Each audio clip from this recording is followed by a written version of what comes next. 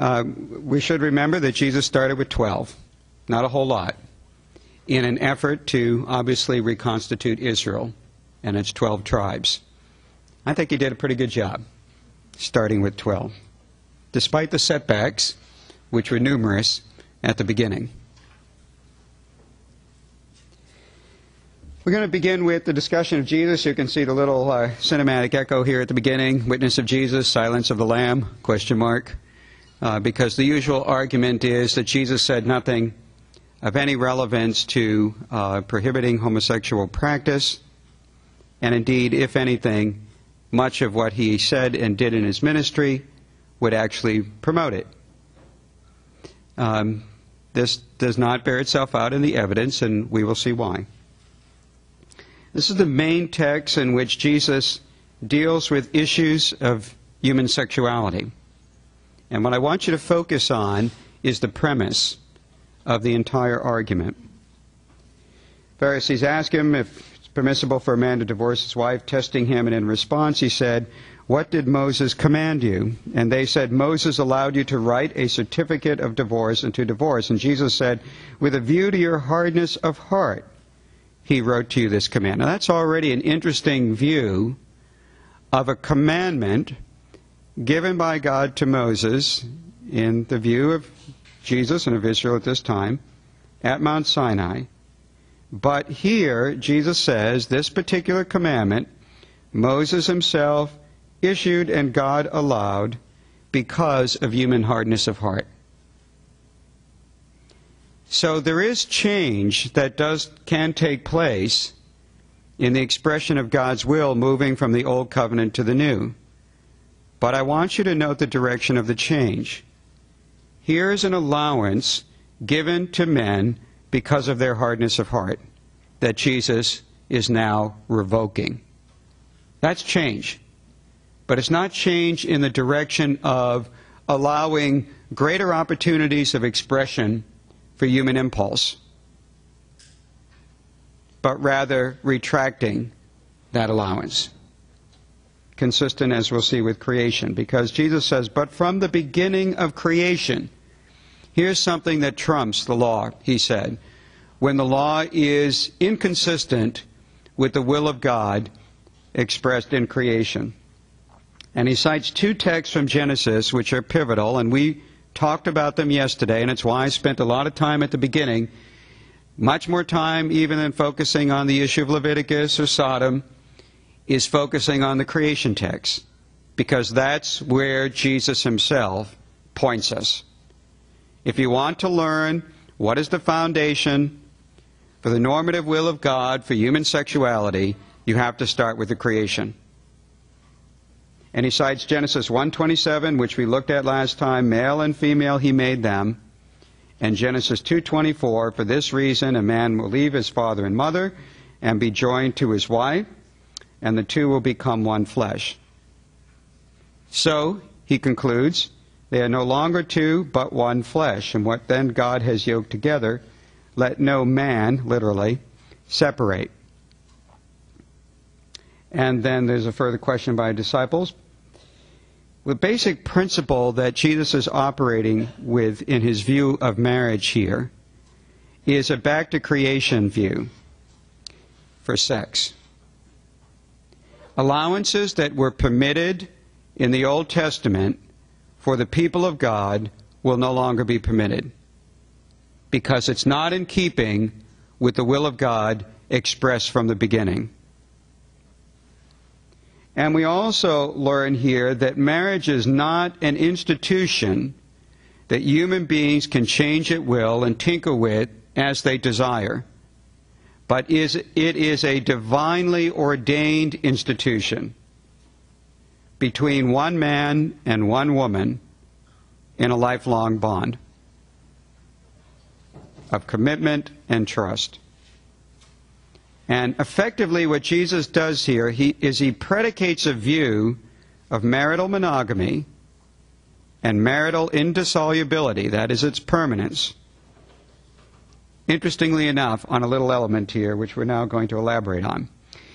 And I'm going to elaborate on it. If you want to argue that a figure in the ancient world, in this case Jesus, believed a certain point of view, it's helpful if you can get any kind of analog to that in the ancient world. Did anyone else reason in at least a similar way among Jews? And interestingly enough, the analog exists among a group in early Judaism that would be regarded as the most extreme in Judaism. They were so rigorous in their observance of the law of Moses that the Essenes at Qumran, around which a lot has been written since the discovery of the Dead Sea Scrolls in the late 1940s, that the Essenes at Qumran regarded the Pharisees as moral wimps, overly lax in their observance of the commands given in the law of Moses. Okay, that will give you a perspective. Now, they actually bear the closest resemblance to the view that Jesus promoted in Mark 10, parallel Matthew 19. Isn't that an interesting observation? When it comes to sexual ethics, and we're going to see, Jesus even outdid the Essenes in the demand. Now, here's a figure that we've been widely misunderstood as essentially allowing us all to do whatever our heart's inner desire is to do, as long as we feel we're not hurting anybody. And as regards sexual ethics, it just happens to be 180 degrees opposite of what we actually find in Jesus. Now, what Qumran did is they challenged the view of polygamy in Israel. And of course, specifically here, polygyny, from gune meaning woman, multiple wives, because there was never any polyandry, that is from aner, man, multiple husbands. A woman was not allowed multiple husbands. Okay? Women were always bound in ancient Israel by the monogamy principle. But men were not.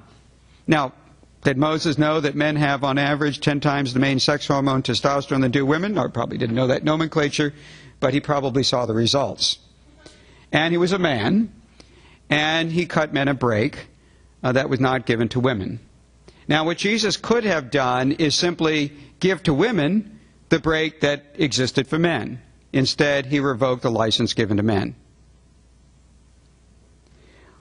Qumran rejected polygamy on these grounds. Taking two wives in their lives is wrong because the foundation of creation is male and female. He created them, citing the 1/3 of the text of Genesis 1:27 that Jesus himself cited. And because, quote, now this next text is interesting because that phrase, male and female, Hebrew zakah unakeva, appears elsewhere in the Hebrew Bible other than in Genesis 5:1, which is an introduction to a genealogy and is a verbatim citation of Genesis 1:27. Other than that instance, appears otherwise in the Hebrew Bible only in the Noah's Ark narratives. They went in the ark 2 by 2, male and female. So it's what they cite. And they went into the ark 2 by 2. And they said, you see the connection here? There's a natural self-contained two-ness to the sexual bond given by the existence of two primary sexes, male and female. In other words, the two-ness of the sexes, the binary or sexually dimorphic character of the human sexual spectrum, becomes the basis for limiting the number of partners in a sexual union to 2 at any one time. Now, it used to be thought that Qumran also forbade remarriage after divorce, or at least that was speculated, but the Temple Scroll and other documents now indicate to most Qumran scholars that they did not go to that point. It's like our own society. Which is easier to prohibit? Concurrent polygamy or a version of serial polygamy in a revolving door of divorce and remarriage? Well, it's much easier to prohibit the former, right? Concurrent polygamy. Because that's worse, and it's easier to prohibit something that's worse. But even Qumran, which is regarded, again, as the most rigorously, ethically rigorous movement in early Judaism, on the issue of sexual ethics is outdone by Jesus, who implicitly takes in the prohibition of polygamy by going even further and prohibiting a revolving door of divorce and remarriage after divorce, which is really the critical element that Jesus addresses. The remarriage, the divorce is wrong, but the remarriage is worse, because the remarriage is having sex with somebody while your marital partner, whom you think you divorced, but whom God did not accept as divorced, is still around. And so it's polygamy in God's eyes. That's Jesus' approach. He one-upped Qumran. Now that's an astonishing image of Jesus, and it cuts completely against the grain of the stereotype promoted in mainline denominations. And we're going to see that this is not at odds. Now we have to remember who we're talking about here. Now if this were any other figure, we would just say, well, he's a figure of hate. Except we're talking about Jesus. And anyone who would accuse Jesus of being a paragon of hate has lost it. And really needs to be restored in some significant way, because this is the model for love. And yet he's willing to make the most extraordinary demand for sexual ethics of which we are aware anywhere in the ancient world. He is unsurpassed in his demand. Which means, too, that he didn't simply naively imbibe at the cultural well, but he thought long and hard about what he did, and he did it knowing he was bucking the trend that existed everywhere. That's courage. Now, it says a lot about Jesus, too. He also apparently believed in overriding Mosaic law here, that he had the power to unilaterally amend the Constitution of Israel, given by God. Now, you try to do that in the United States, unilaterally amend the American Constitution, they have nice padded rooms for you to be able to occupy. Not going to happen. But Jesus took something even greater and unilaterally amended it. That's why he often began his sayings with, Amen, I say to you. Amen is a confirmatory particle in Hebrew. It's a response particle in which you confirm what has just been said. For Jesus to introduce his own sayings by that, which is possibly unique in Judaism, and if not, we have only one other inscriptional evidence, which is doubtful. It's certainly highly distinctive, and it's a way for him, in effect, saying, I don't have to wait for the amen. My statements are self-confirming. That's why I don't appeal, he says, to any other preceding rabbi or any other scribe in the past, because what I say is self-authenticating, period. It's not in need of anyone else's confirmation. Amen, I say to you. I affirm to you, this is categorically the case. Now, I could stop there and we'd be done with the New Testament, because the important point to be made here, well, there are other elements here, but the important point I want to make here is, although Jesus does not explicitly address the issue of homosexual practice here, what he does do is predicate a new and demanding sexual command on the requirement that there be a male and female in a sexual bond. It's the two-ness of the sexes created as complementary counterparts by God in creation, intentionally so, that becomes the foundation for developing other normative sexual commands. Could you repeat from predicates on what you just said? Yes, predicates on meaning it is founded on. The foundation on which you extrapolate other principles are the principles enunciated in Genesis 1:27 and 2:24. Now, what is common between Genesis 1:27 and 2:24? Not a whole lot, because he only cites 1/3 of Genesis 1:27. Male and female, he made them. Not a whole lot of text there. What's in common between Genesis 1:27 and 2:24? It's really male and female, man and woman. That these constitute the two and only two persons that can unite in a marital bond. There's otherwise no reason for citing Genesis 1:27. And the Qumran text cinches it. The reason for the citation is it's the self-contained two-ness of the sexes that allows us to draw conclusions about the limitation on the number of partners in a sexual union. What that means is not merely a slippery slope, although the arguments used to support homosexual practice, proponents of those arguments are basically supplying both the slope and the grease. But my main point is not the slippery slope it creates, and that as if the acceptance of homosexual practice could lead to the allowance of something worse, committed polyamory, or what the Gay Men's Issues in Religion called a couple years ago in a theme session for the American Academy of Religion, polyfidelity, in which they used the Trinity. Yeah, I don't even have the imagination to make this up. In which they used the Trinity as an example of a sexual threesome. Okay? There you go. And they consider us extreme. I mean, this is just unbelievable. Of course, they followed up the following year with a theme session on sadomasochism, where God is the chief sadomasochist in terms of having Jesus on his son on the cross. So there you go. Promoting it, apparently. So this is unbelievable stuff, but I'm not making it up. You can go to my website. You can see the documentation for that. So what that means is it's not that polyamory is worse. Polyamory, if you don't know what that means, bless your heart. You're pure. We've been corrupted, some of us, by this terminology. But polyamory simply means many-partnered love. It's basically a term for having sexual commitment to more than one person concurrently.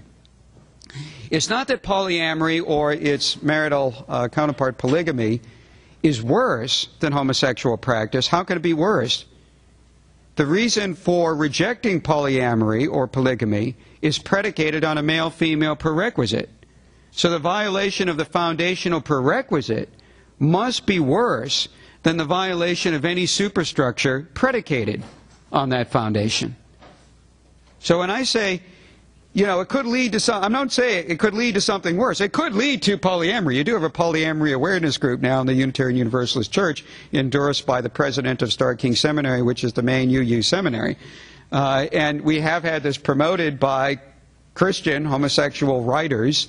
And the Metropolitan Community Churches over the last couple of years typically has a theme session in their national meeting, 1 or 2, on polyamory. So this is not, you know, all that unusual. I expect that is the next frontier, if you want to refer to that. But it's not worse. The worse is already happening. It could lead to more, but the more is not worse. So I would say to people in mainline denominations, unless you're willing to promote committed polyamory and ordain such persons, what are you doing promoting something worse now? Because you're imploding the reason, the only valid reason for rejecting the polyamory. We'll talk about that more in the next session. If you wanted to look at other arguments for what Jesus' view would be, it's not too difficult to find many other pieces of evidence so that we know what Jesus' position on a male-female prerequisite is. We've already indicated it with the most powerful evidence of that in Mark 10 and Matthew 19.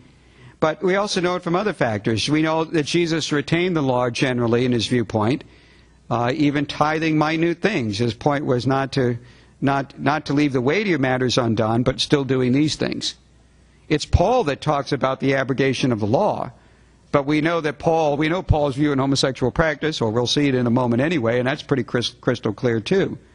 To argue that Jesus had some sort of a more open view when his argument about retention of the law outdid Paul on that point, I don't know how you want to put it. It's just that he operates in a time before his death and resurrection when the law then can be abrogated. Continuity remains in the divine will.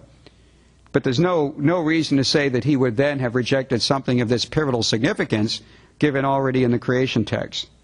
We also know that Jesus' view on sexual ethics generally moves in the direction of intensification of the law's sexual ethic rather than promoting greater freedom. Certainly this is true of his statement that all men rue the day that Jesus said, the text about adultery of the heart, where Jesus effectively said, I'm not even going to give you a pass in your thought life.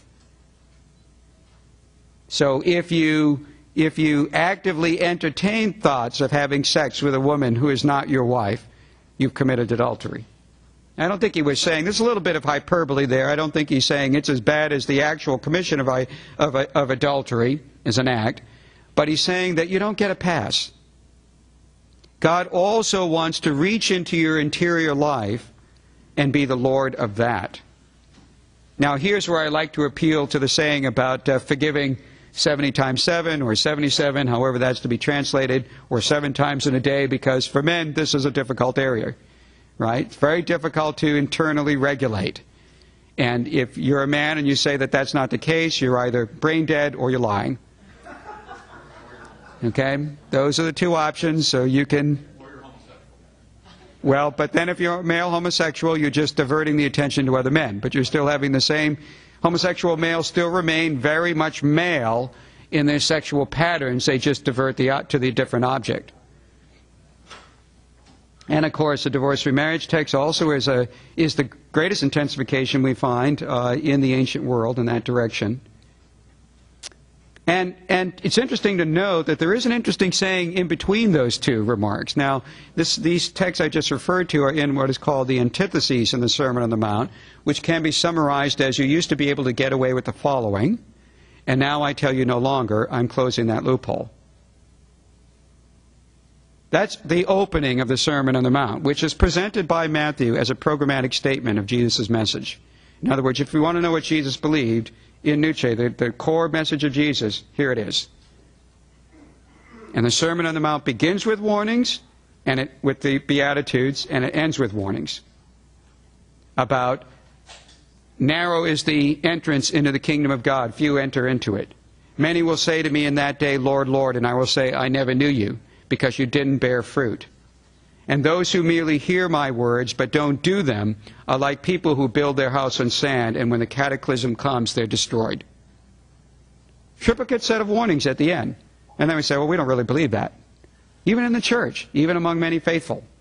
But the warnings are presented there intentionally. The demand is great. Brace yourself. Gird yourself for the coming kingdom. And in between these two statements, 2 of the 6 antitheses, 1/3, have to do with sex. So how insignificant could sex be for Jesus? And in between the 2 of them is this little pleasant saying, if your hand, eye, or foot should threaten your downfall, cut it off, because it's better to go into heaven maimed than to go into hell full-bodied. Now, that's a pretty rigorous set of sayings there. And it probably has more to do than just with sex. Mark uses it in a different context in Mark 9, but it certainly includes sex, sexual ethics, and sexual purity. According to Jesus, what you do sexually could get you thrown into hell. And since he's an eminently loving person, I have to presume that that is not a hateful remark. But it's a truthful warning. If you have young children and your young children are about to touch a hot stove and you do nothing to warn them, do you know that state social services does not regard that as love? But they will take your children out of your home and prosecute you. So we get it. We know it in our society. We know it with regard to our own children. And by the way, touching a hot stove, as bad as it is nothing compared to endangering your eternal life in the presence of God.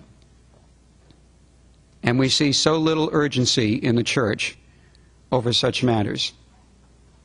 To our shame. To our everlasting shame. It's why pastors need to begin talking more rigorously and more frequently about the importance of sexual purity across the board.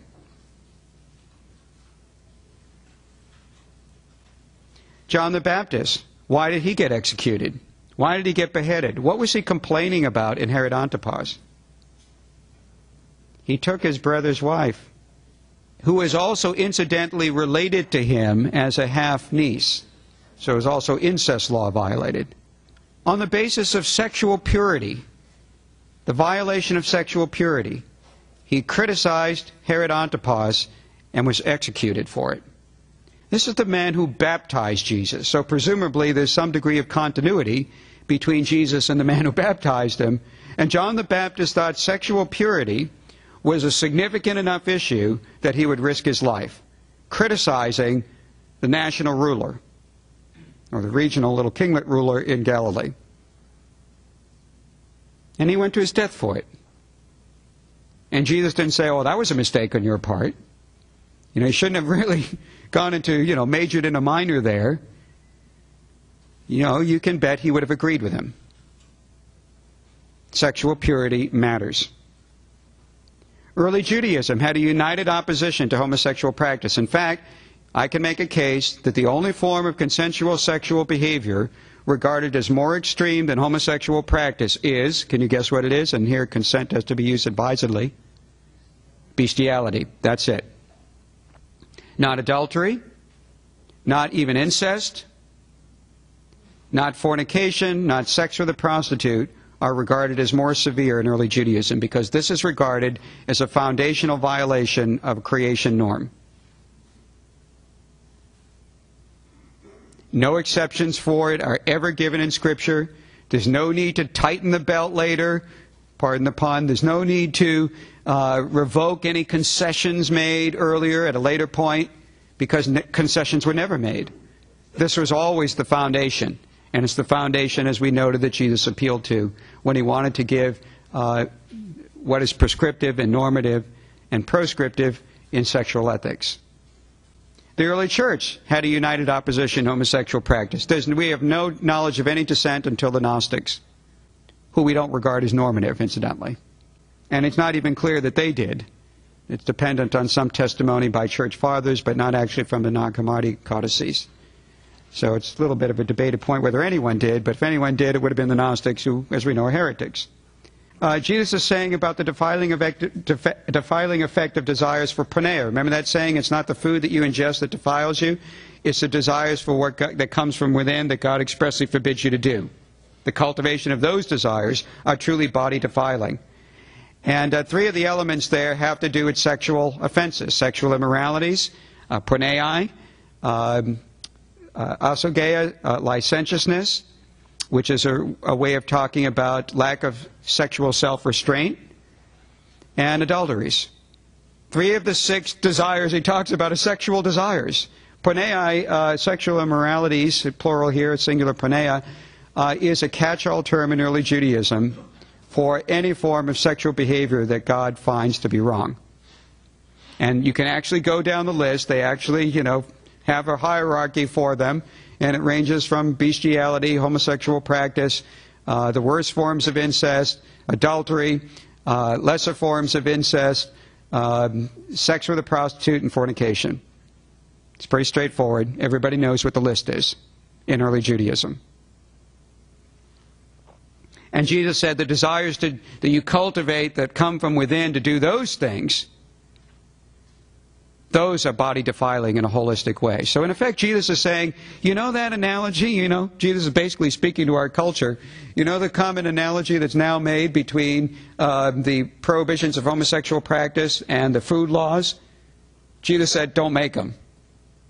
Sex is not like food. And that's the same remark that Paul makes in 1 Corinthians 6 when he's talking to the Corinthians with regard to the case of the incestuous man. And he takes a slogan that either he constructs, which he believes represents the position of the community at Corinth, or which is an actual slogan of theirs that they apply to idol meat, because he reappropriates the slogan in chapter 10, all things are lawful for me, or all things are within my authority to do, literally. It's a Greek verb, exousiazo, which was related to exousia, meaning right or authority. And Paul says, in effect, whatever relevance that has for food laws, remember, food is no big deal. Food is not going to last. The kingdom of God, as he says in Romans, doesn't consist of food and drink, but righteousness and peace and joy in the Holy Spirit. Whatever relevance that slogan may have for food laws, and he will have to qualify it, it does not have relevance for idol meat. That he's going to qualify in chapters 8 to 10. But it certainly has no real relevance for sex. because sex is not like food.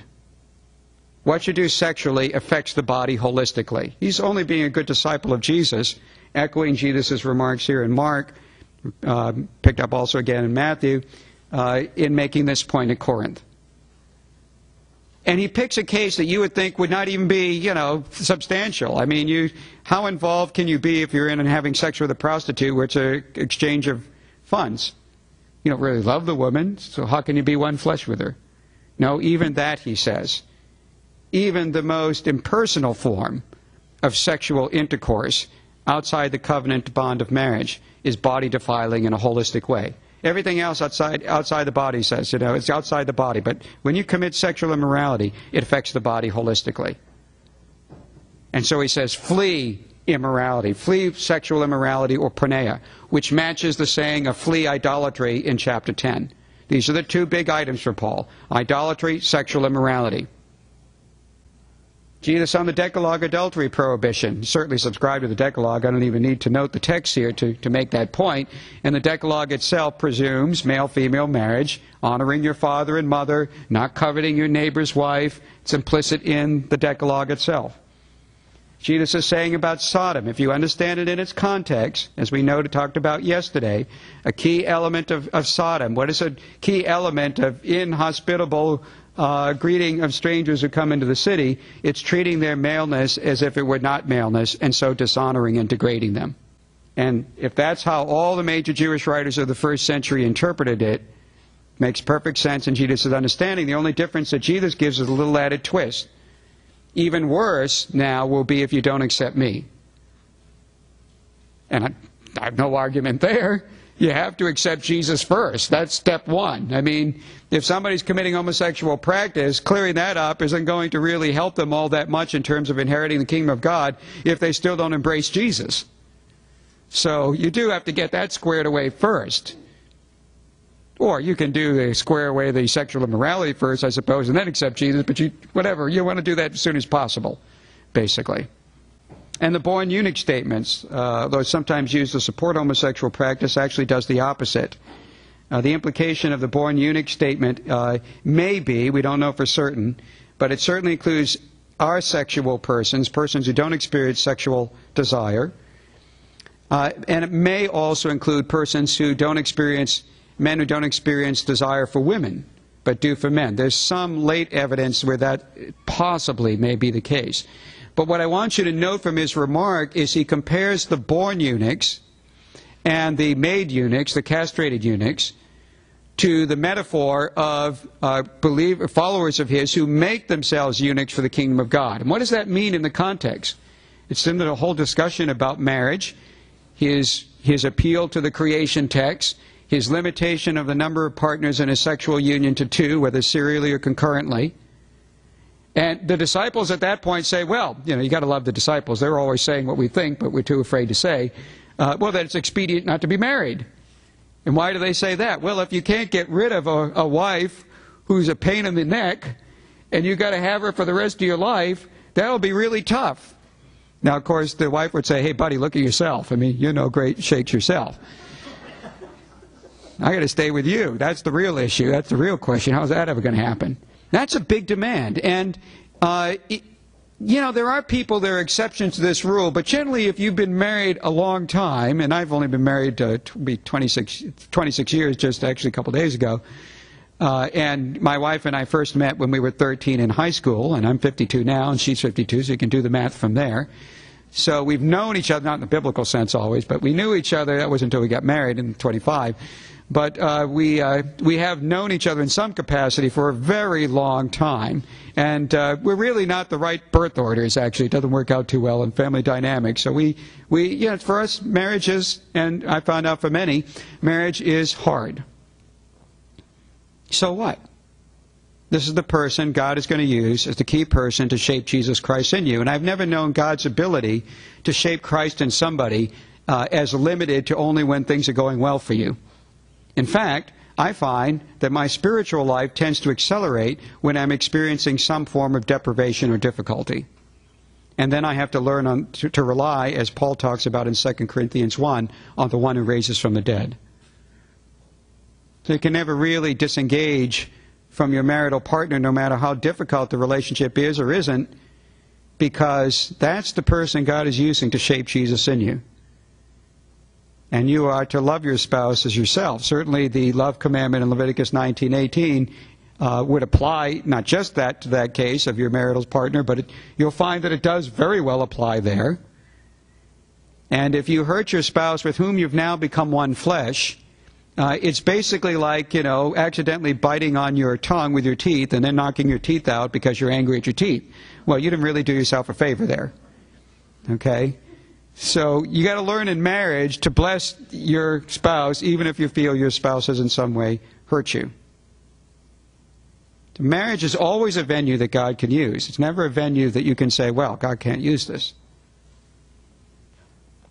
And the born eunuch statement, again, the reference to the person who makes himself a eunuch for the kingdom of heaven, is a remark about persons who abstain from marriage in order to maximize their freedom of time and risk to proclaim the kingdom of God. But the implication is not that they're avoiding the marriage penalty, where you're stuck with, or to your partner for all of life, by having sex outside of marriage. Jesus isn't permitting them, from everything he just said about his appeal to the two-ness of a sexual bond in Genesis 1 and Genesis 2, he's not revoking that. So the reference to those who make themselves eunuchs for the kingdom are those who have no more sexual intercourse, if they're not going to get married in the one form of marital bond only that God accepts between a man and a woman.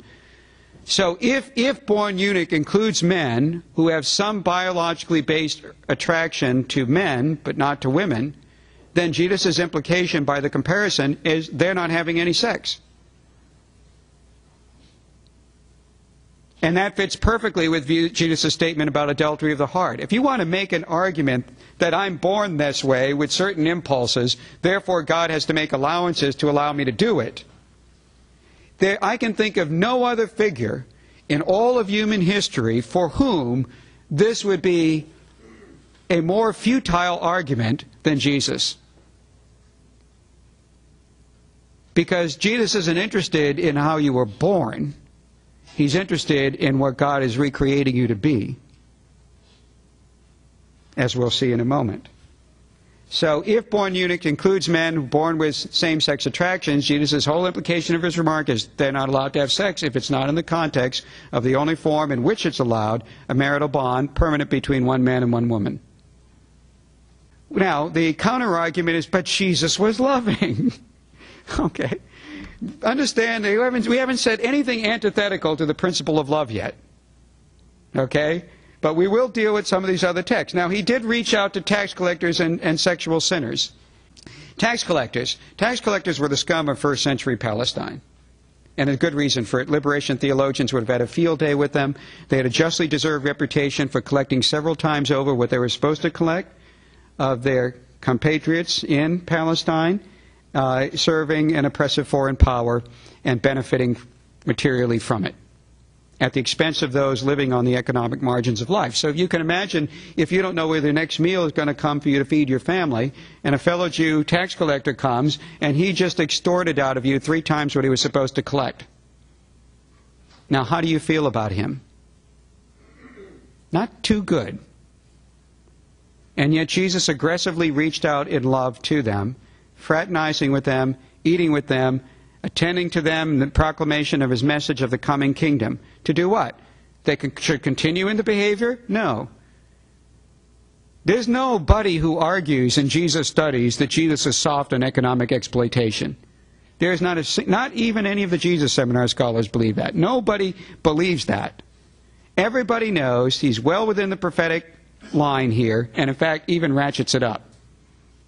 He's very strongly against economic exploitation and material aggrandizement at the expense of others. And yet, he's devoting so much of his ministry to reaching out to them. Not to condone what they're doing. Remember Zacchaeus. If I have collected more than I was supposed to collect, and if you have to ask that, you probably have, I will pay back several times over what I collected. Now the kingdom of God, Jesus says, has come near. This is a sign that you are repenting of what you did. but the repentance is required.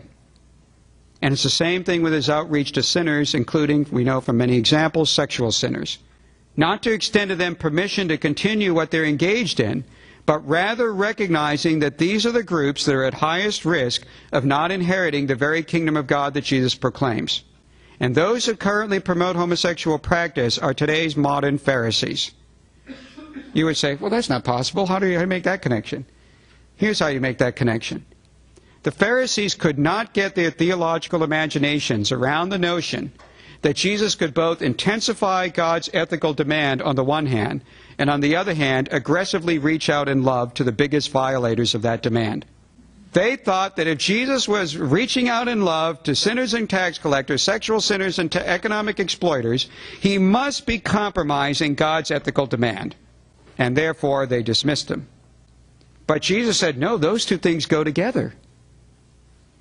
I mean, if the Titanic is going down, what is the godly thing to do? Get people on the lifeboats. And if there's somebody who's, playing a nice little tune on the Titanic and thinking everything is fine, you've got to wake that person up to the reality of what actually is happening. Otherwise, even though you say you're acting in love, functionally you're acting in hate. If love is uninformed by truth, you could find yourself in a position where you're functionally acting in hate. Like the example I gave about touching a hot stove. If you think, hey, let your kids experiment and knock themselves out.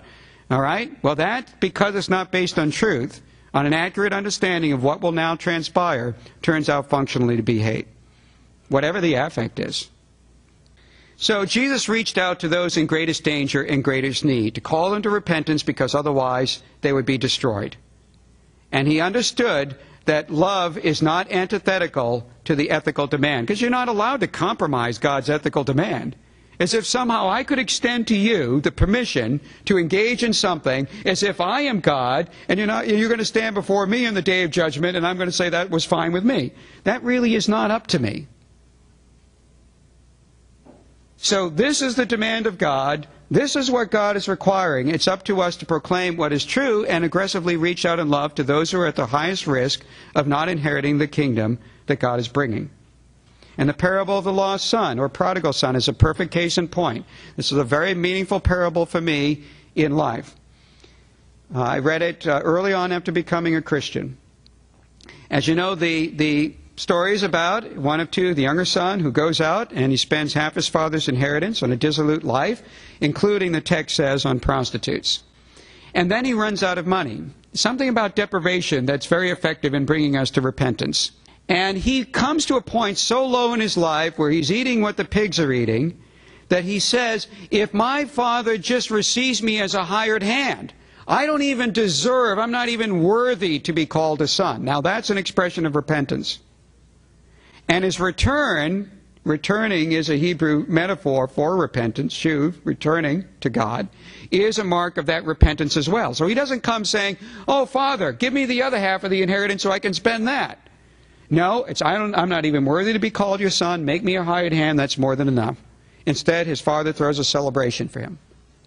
Why? Because what matters to the father is not whatever he did before, but rather that he who once was lost has now been found.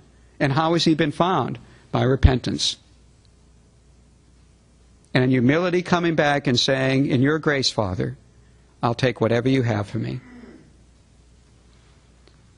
Now that was a meaningful parable to me because of the older brother appendage to this parable. By the way, if you want to know the most important thing about parable interpretation, it's just like buying real estate. What's the most important thing they tell you about real estate? 3 words repeated. Location, location, location, which I've never understood. I've always bought more house in a location where the property value doesn't increase. Oh well, I've learned it. But with parables I try to learn it, which is where you situate yourself in the parable is very critical. And if you situate yourself here as the lost or prodigal son, well, pat yourself on the shoulder because he does pretty well. He gets half the father's inheritance, spends it, and then a celebration is thrown on his behalf. Wonderful. Okay, who could not want that image for themselves? Okay, but really where you should place yourself is the older brother who stayed with his father. Now for me that was meaningful because literally and figuratively I was the older brother. I did have one older sister and one older brother. I'm a third of 6, upper middle class. in a Catholic family, grew up in a Catholic family. My mother had 5 children in 5 years, for which alone she thinks she's going to heaven. And having had 2 children, I'm willing to concede the point.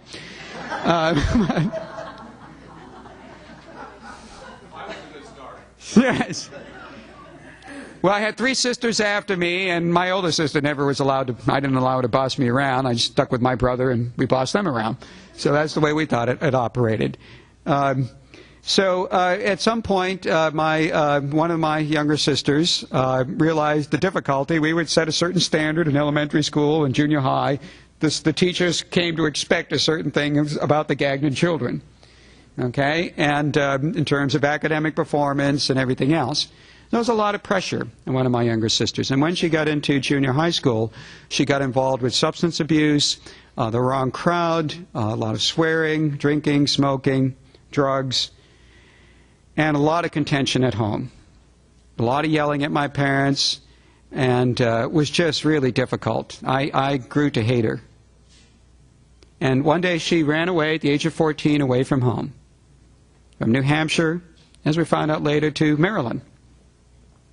When she left, and I was not a Christian, when she left, I was a nominal Catholic, which is not to say the Catholics are not Christians, but I wasn't. I was a nominal Catholic. I thought, good riddance. Now we'll have peace. But I would wake up every day before going to school and hear my father wailing. And my mother. And I thought they were going to crack up. So the hate that I had for my sister was overwhelming. And when she was brought back by the police, not willingly, some months later, I wanted nothing to do with her. As far as I was concerned, she was dead. So when, a year or so after this, I became a Christian, and I read this text in Luke 15, I knew exactly who I was, literally and figuratively. I was the older brother. And I could not figure out why the older brother wasn't being commended in the parable. That's my problem. That was a real tough one for me. That was a long time coming for me to recognize how extraordinarily gracious God is. And not only to the younger brother, but also to the older. But I could understand the older brother because he stayed around and saw how his father suffered, and could not understand why a younger brother would then be celebrated simply because he returned after running out of money. But that's our gracious God. That's how gracious God is to all of us. And in understanding that, we understand the magnitude of God's grace in the midst of His demand. But there's never any relinquishment or diminishment or dilution of the demand. Because the failure to repent leads to the exclusion from the kingdom of God. So the outreach has to be radical and aggressive and loving to the groups that are at highest risk of not making it into the kingdom. That's what this is about. And Jesus and the woman caught in adultery, often used also to legitimize acceptance of homosexual practice. But very important text here. People say, well, don't throw stones at anybody, which they mean metaphorically. It's not. You have to know when to take a text literally and metaphorically. Some people say, well, you read Scripture literally. And I say, well, that's good for some texts, actually. Not everything is in parables. Not everything is in similes. The command not to commit adultery is not a metaphor for something. You're really not supposed to commit adultery. The command against not having sex with your mother, with which Paul has to deal with in 1 Corinthians 5, is not a metaphor for something. You're really not supposed to have sex with your mother. You have to know when texts are to be taken in their genres literally and when in their genres metaphorically. And this is not a metaphor here. Because if the woman is stoned who has been caught in an adulterous act, what does it do? Well, it's an old saying, dead people don't repent. You kill her, and you foreclose the opportunity of repentance. Now, Jesus isn't saying don't stone her because this isn't really a major offense. Au contraire, it's actually the opposite. It's because it's a huge offense. And it's something worse than capital sentencing in this life, Jesus said. and that is loss of the kingdom of God forever. So I'm going to extend despite the Mosaic law, every last opportunity for repentance. And then he tells her at the end, go, and from now on, no longer be sinning. Now, what is the thought after that? Well, we know what the thought after that is. Because there's a very similar remark just a few chapters earlier. No longer be sinning. Why? Lest something worse happen to you. And in the context of John 5:14, it's very clear what that something worse is. It's failure to inherit eternal life. That's the prospect for those who continue the life of serial unrepentant sin. Something worse could happen to you. Something worse even than capital sentencing. Not inheriting the kingdom that Jesus proclaims. That's why he reaches out to the woman. Whereas Pharisees apparently don't care that such people are going to hell. Jesus didn't say they're not going to hell. He said rather, I'm going to exert every last effort to reclaim them for the kingdom. That's the difference between Jesus and the Pharisee. And the Pharisee today is the person on either end of the theological spectrum who believe that love and ethical demand and compliance with that demand are exclusive. That is the modern day Pharisee. Those who promote homosexual practice and say it's no big deal and don't worry about it and God's not going to do anything about it, agree with the Pharisees that to elevate God's ethical demand is antithetical to love, and they choose love. But that isn't what God believes. And it isn't what the primary portrayer of love, Jesus Christ, in human history, believed. Love your neighbor. There's a lot of talk in early Judaism about the context for love your neighbor. Here's the context. By the way, it took me a long time to realize that the context for Leviticus 19:18b, the second greatest commandment according to Jesus, happens to be Leviticus 19:17 and 18a. Isn't that brilliant? Takes a lot of years of PhD work and subsequent training to realize that, but there you go. And here's the context. You shall not hate your neighbor. You shall not take revenge against your neighbor. You shall not hold a grudge against your neighbor. And if your neighbor does wrong, you shall reprove your neighbor, lest you incur guilt for failing to warn them. And you shall love your neighbor as yourself. This is widely talked about in early Judaism. It would have been understood by Jesus as the context, and indeed, it is echoed in his statement on rebuke and forgiveness in Luke 17. If your brother sins, rebuke him. If he repents, forgive him, even if he sins 7 times a day. Now, I don't know about you, but if my spouse ever came home and said, well, I committed adultery 7 times today with 7 different people, but I repent, so please forgive me. Well, we're going to have a conversation here now. And it's going to be a long one, lasting about 10 years. Okay? Because it's kind of hard to accept the genuineness of a confession of repentance after that. But Jesus actually promoted this sort of holy gullibility about the acceptance of the genuineness of a confession of repentance, even after some extraordinary number of offenses. And the parallel in Matthew 18 is the 77 or 70 times 7 text, which even elevates it more. So that's extraordinarily gracious. But you notice that the element of repentance is critical here. Because if you don't repent, you're still headed down the road leading to your destruction. So what good has transpired? Nothing. The parable of the Good Samaritan.